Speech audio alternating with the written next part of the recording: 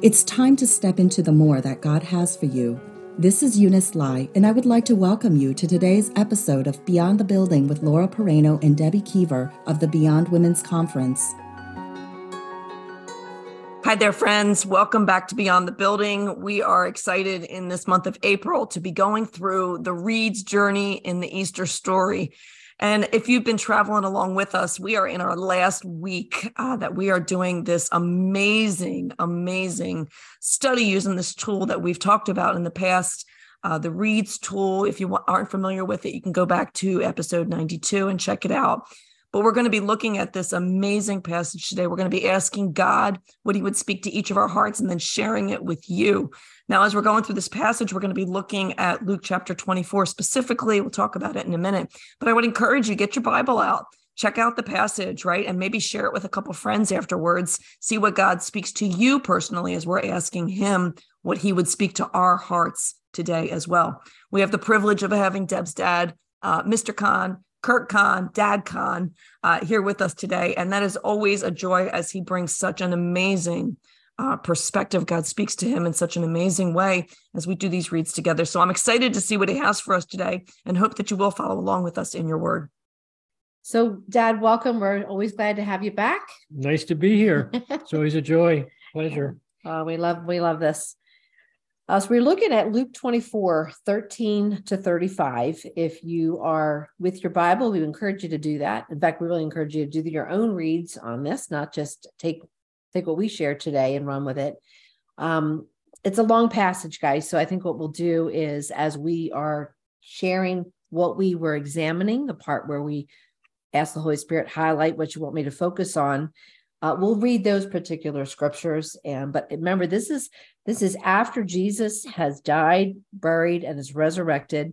This is in that time period where he starts appearing to his disciples. And this is the road to Emmaus. And where we pick up in this story, the road to Emmaus, it's just outside of Jerusalem, about 7 miles. And there are two men who are walking along this path, discussing everything that had just happened. You know, it was a busy week, right? There was a lot to talk about. And you think about from the entrance into Jerusalem all the way through the crucifixion, and they're just trying to process what happened. Verse 15, as they talked and discussed these things with each other, Jesus himself came up.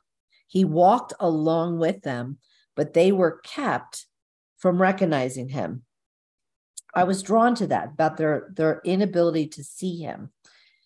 If I jump forward into verse 31, there's a point where at this point, Jesus has been walking with them and they still don't know who he is. And I'm thinking, like they were not able to see him. They were kept from recognizing him. And yet they had spent time with him. They knew at least enough of the story that you should be able to recognize him, but that was missing. Then when they get to this table, they're going to have a meal, and Jesus takes the bread in verse 30 and he breaks it and he gives it to them, verse 31. Then their eyes were opened and they recognized him, and then he disappeared from their sight. Verse 32, then they asked each other, were not our hearts burning within us while he talked with us on the road and opened the scriptures? I think what I was drawn to was a progression where they didn't have Jesus there. They were talking about him. Then they had Jesus there. They didn't recognize him. Then they recognized him, and then he disappeared. And then they commented on, hey, didn't you feel in your heart like a burning when we were with him? I also went back. I was curious on I was curious about other gospels. It's like looking at the same story from a different camera lens. And I went back to Mark 16, verse 12. And it says, after this, Jesus appeared in a different form to two of them as they walked along in the country. I thought that was interesting, different form. And if you look at that word in the Greek, it actually talks about a different expression on the outer form, but in complete harmony with the inner essence. So Jesus hasn't changed. He just was appearing on the outside different. Awesome. Same Jesus. I thought that was really interesting. when it talks about their eyes were open, the wording there actually means to be opened completely. So their understanding opened up completely at that one moment in verses 31 and 32. And then they're sharing about this burning that was taking place inside. So there's a sequence there. I think for this month, we've had a lot of sequence discussion between the couple of us. Physically, two men talking about the events of the week. Physically, two men with Jesus and not recognizing him. Two men suddenly recognizing who he is. Then he disappears, and two men now saying, hey, there was something, even when we didn't recognize him, there was something that was burning deep inside of us, of an awareness of his presence. We just didn't know it. Yes. So I'm going to say that I'm going to hold there because the application, the dialogue gets really interesting. So it was a sequence of beginning to recognize Jesus, whether he was physically there or physically not there. Mm. So that's kind of where I started looking at. Dad, what did you get for your examine? Well, once again, like you, I got two sections that I thought were interesting. 24 to, not 24, chapter 24, 13, verse 2, 16. The two disciples were walking along, and what I thought was interesting, Jesus initiated this encounter. And there wasn't anything in particularly noteworthy about these disciples. Mm-hmm. They weren't any of the original 12 and so forth. So I began thinking about that, and I thought, in all the other religions of the world, man chases after God. Every other religion, people try to earn his love, try to do enough good to be acceptable. In Christianity, God chases after man. Amen. And the two disciples got to meet Jesus because he initiated the encounter. The other thing that I took from this was further down in the scripture, we talked about the burning heart. People have good hearts, but they need the witness of the Holy Spirit. Mm-hmm. I can say from my own experience, I was born again, but it was 16 years before I found out about and realized the importance of the power person of the Holy Spirit. Mm-hmm. And it's only after I prayed for that experience, that encounter with the Holy Spirit, that my life really changed. Their hearts burned. What does that actually mean? Jesus was filled, empowered, of course, by the Holy Spirit. These men probably were believers and had the Holy Spirit in them also. But there was an encounter between the Holy Spirit in Jesus and the Holy Spirit in the two men. There are wonderful times in our Christian experience, like a really inspiring sermon, or really inspiring music, or inspiring a really exciting testimony, where something in us leaps up, and it registered truth. This is truth, and it's more than just knowing in your head; it's knowing in the Spirit, and that's what happened to these people. They had this heart on fire because the Spirit in Jesus was encountering the Spirit in them. Amen. Amen. I love that. I love both of them. I should have said at the very beginning of this, I am struggling getting over a cold here, so I do have a weak voice.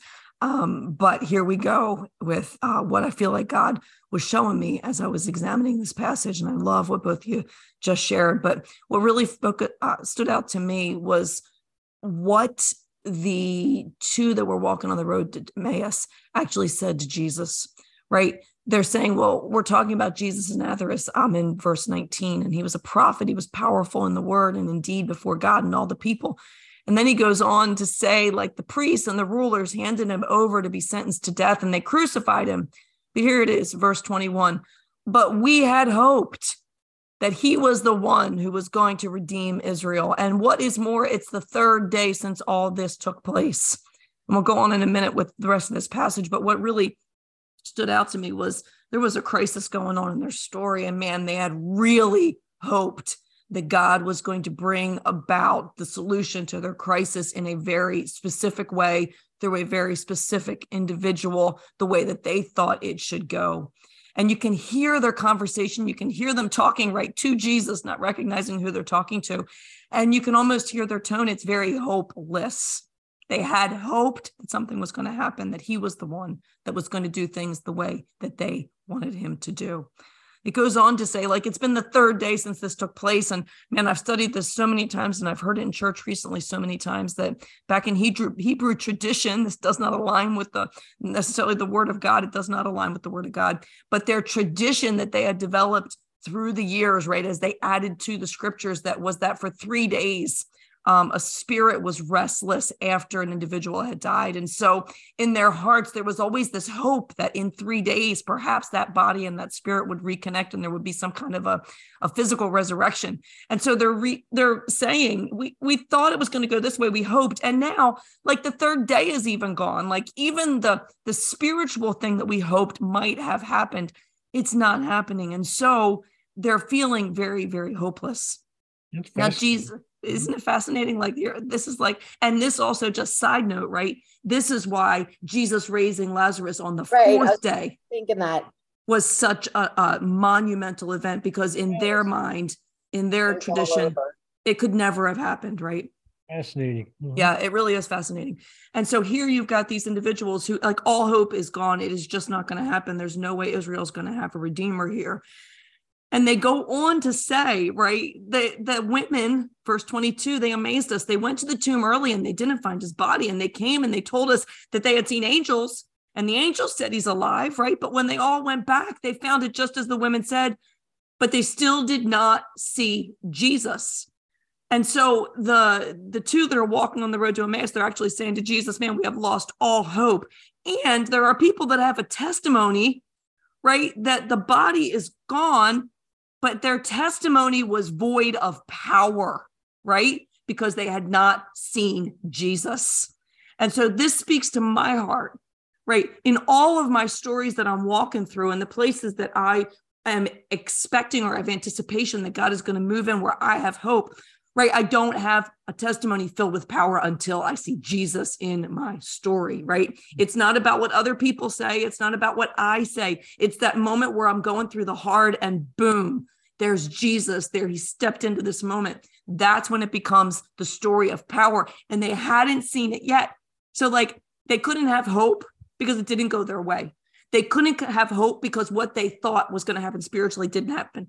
And they couldn't have hope because nobody had a testimony. They had a story, but they didn't have a testimony that was full of power that could open up their eyes to see the truth of what had actually happened at the open tomb. Amen. Mm-hmm. Amen. So we take where God was drawing us in the examine, and then we go to application, and we ask the Lord, what do you want me to remember? Like, narrow it down, right? Like a key phrase. And for me, remember, there was the transition from not being with Jesus, not seeing him, then being with Jesus, not seeing him, then he's gone, and there's the burning. That was where my application is going to come from. I need to remember that the more I abide, which is that word of connection, right, that we love to teach on, my heart is going to burn more. My heart will burn more with more abide. Dad, what did you write for your application? I need to remember that I can really only know Jesus by the witness of the Holy Spirit living inside of me. Amen. Mine's, I need to remember that correctly placed hope aligned with God's word does not disappoint. That's great. So dialogue is where you're literally writing your journal, Father, what do you want to speak to me about this particular scripture? I wrote that and said, Debbie, people depend so much on tangible experiences, and they struggle to believe my word because it requires having faith, even when you don't see the physical or the tangible experience. I want my kids to have their hearts burn with awareness of my presence, even when they are looking at their circumstances and they don't see how I'm working. So keep teaching them to believe my word, that it is the truth, regardless of their circumstances. Keep teaching them to listen for my voice. Keep teaching them to respond to the deep call that I've placed on them on the inside. Although I did open the eyes of these men briefly to recognize my presence, they really needed to grow in their faith by the burning of their hearts. Debbie, abide in me. The more you are faithful to remain in my will, the more your heart will burn. Amen. We all have a similar thing going on here. Yeah. Dad, what about your dialogue? Lord, what do you want to say to me regarding this particular scripture? Curt, I want to impress upon you how similar you are to the two disciples on the road to Emmaus. From the time you were born until you were 16 years old, you were taken to church and were totally oblivious to what you were hearing in the church and in Sunday school. Then at 16, you were born again at the Billy Graham Crusade in Philadelphia. Like the disciples on the road, you had become a believer, but you were so very unaware of the intimacy of that relationship. As they heard Jesus explain the scriptures, they felt their hearts burning with the truth. This also became a truth for you when you heard about the filling of the Holy Spirit, and the powerful revelation of this truth moved from your head to your heart.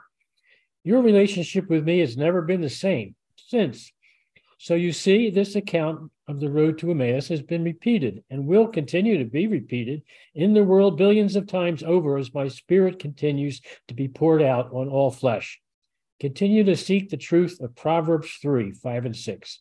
Trust in the Lord with all your heart. Lean not on your own understanding. Acknowledge him in all your ways, and he will direct your path.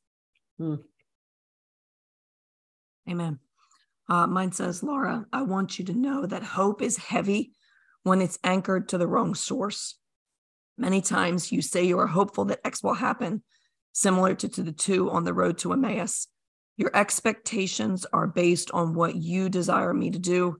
And so you carry that hope, holding it close, hoping that you will trade it in for the outcome you are praying for. But that's not how it works. Yeah. Hope that does not disappoint is hope that allows me to carry the outcome. Your prayer, your expectation, when based on my desires rather than yours, are placed in my hands so you can rest in hope. Like the two on their way to Emmaus, carrying your desired outcome leads to a place of disappointment and no ability to release it. I will carry the desired outcome of my Father. You walk with me and you will not be disappointed. Powerful. These are all powerful, I'm telling you. It's amazing. So let's jump into the final part, which is, Father, what do you want to show me? What do you want me to see in this passage? Mine was really simple. I saw the vine and the branches, that place of connection. Because for me, that is a place, you're right, where I teach a lot about that. It's funny, I'm even smiling because in 24 hours from when we're recording this, I'm teaching on it. It's just, maybe it's either something I need to really, really learn, or it's something that is important to me. But I see that place of connection, right, where the branch attaches to the vine. And I see a flame right there where it's really bright and big. And then I see, as you move out the branch, the flame gets smaller and less bright as you move out.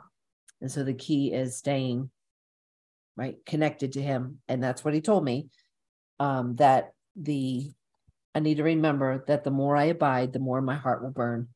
So if I feel it's just such a reminder that if I'm feeling like my heart is not burning with hearing him, sensing his presence, I'm probably not right where he wants me to be, in that place of abiding. Amen. Because that's the place of burning for me. So, Pop? Sometimes the sea is one of my favorite kinds of seas, and that's like a video. The Holy Spirit gives me a video. Awesome. Here's what I had. I see a video of Jesus walking up to the two disciples as they are talking with each other. I see their hearts in their chests. I see that their hearts are very faint pink. I see Jesus now engaging them in conversation. The expressions on their faces really haven't changed. just curious about what this stranger wants. As I see them walking along together, I see an increasing brightening of their hearts from pink to bright red. As they continue to walk further with Jesus, I see some flames begin to flicker and burn and surround their hearts. The vision stops. You know what's funny, Dad? I think in the first week of this month, when we were talking about the Gethsemane scene, your C was Indiana Jones, and as I'm with the Holy Grail, and here I'm listening to you read this, and I'm like, it's like E.T. Do you remember when E.T. would touch and like the heart would start to burn? Yeah. Yes. Why did God give Yes. that an E.T.? But we started with Raiders of the Lost Ark. We should end with E.T. That's a cute example. Yeah. That's cute. Laura, what do you have? You know what I really liked about yours, Dad Conn, is sometimes we think our hearts or a fire within us, right? And sometimes we expect that fire is going to be at that full ignition stage immediately. And I love that your video was like God sparks a fire, right? And fans it into a flame. Yeah. So that's pretty cool. That's really pretty cool. Wow. So that shows a lot of grace to all of us. All right. So mine was similar to my dialogue. Like I was carrying a large, heavy, dark anchor. And Jesus was standing next to me in a white robe, right, with empty hands. But his face is turned toward me. And I can tell, you know, how you can look, you know, somebody's face is like, are you going to do something? Are you going to do something? So there was this anticipation of this expectation that I was going to release what was in my hands. But one of the things that I noticed as I'm kind of seeing this play out is that he never tries to take it from me. Like he's waiting until I choose to release it. Mm-hmm. And I love that because I'm almost picturing like if this had gone another way, right? And in my C, he had tried to take it. I can almost see myself being like I don't really want to let go of it, right? And then possibly like the anchor drops. Who knows? Like you've got to release it. God is so good. He's so gracious that he allows us to be the one to let it go as he picks it up. Mm-hmm. Amen. Wow, I love this. Yeah, it's good. This has been an awesome month.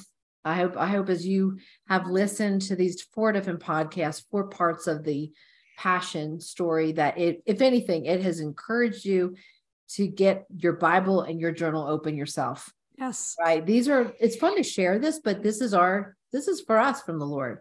You have something specific that he has for you. And so I really encourage you, go back and revisit it. You can never glean everything that he has. Amen. So I really encourage you to do that. So Dad, thank you for visiting with us 2 times this month. A special treat. Good to be here. Yeah, it was fun. It was so much fun. Thank you. You guys, a little heads up. We have a two months coming ahead, Laura, which are going to be crazy fun. In the month of May, we are focusing actually on mother-daughter relationships. Now, if you're like, well, I don't have a daughter, I only have sons. Speaking for myself, right? I have sons. It's the principles are the same, but we have 4 weeks of mother-daughter combinations coming to share about that relationship. And one of them is going to be a day where my mom and your mom are going to be on the podcast. Super excited. I can't wait. It's about time to get mommy on here, right, Dad? She's looking forward to it. Yeah. It's going to be fun. And then we're going to be focusing on some wonderful dads in the month of June. Of course, Dad, you're coming back for that one. So that'll be fun. Yep. So thanks for being part of our April series on the Passion Week using the R.E.A.D.S Bible study tool. Encourage you to share this with your friends. And we just thank you as always for being part of our community. We love you guys. Have a wonderful, wonderful end of April. That's right. See you soon. We believe that God will use what was shared to encourage you as you step into the more that he has prepared for you today. Thank you for joining us. Until next time, remember, you were created for more.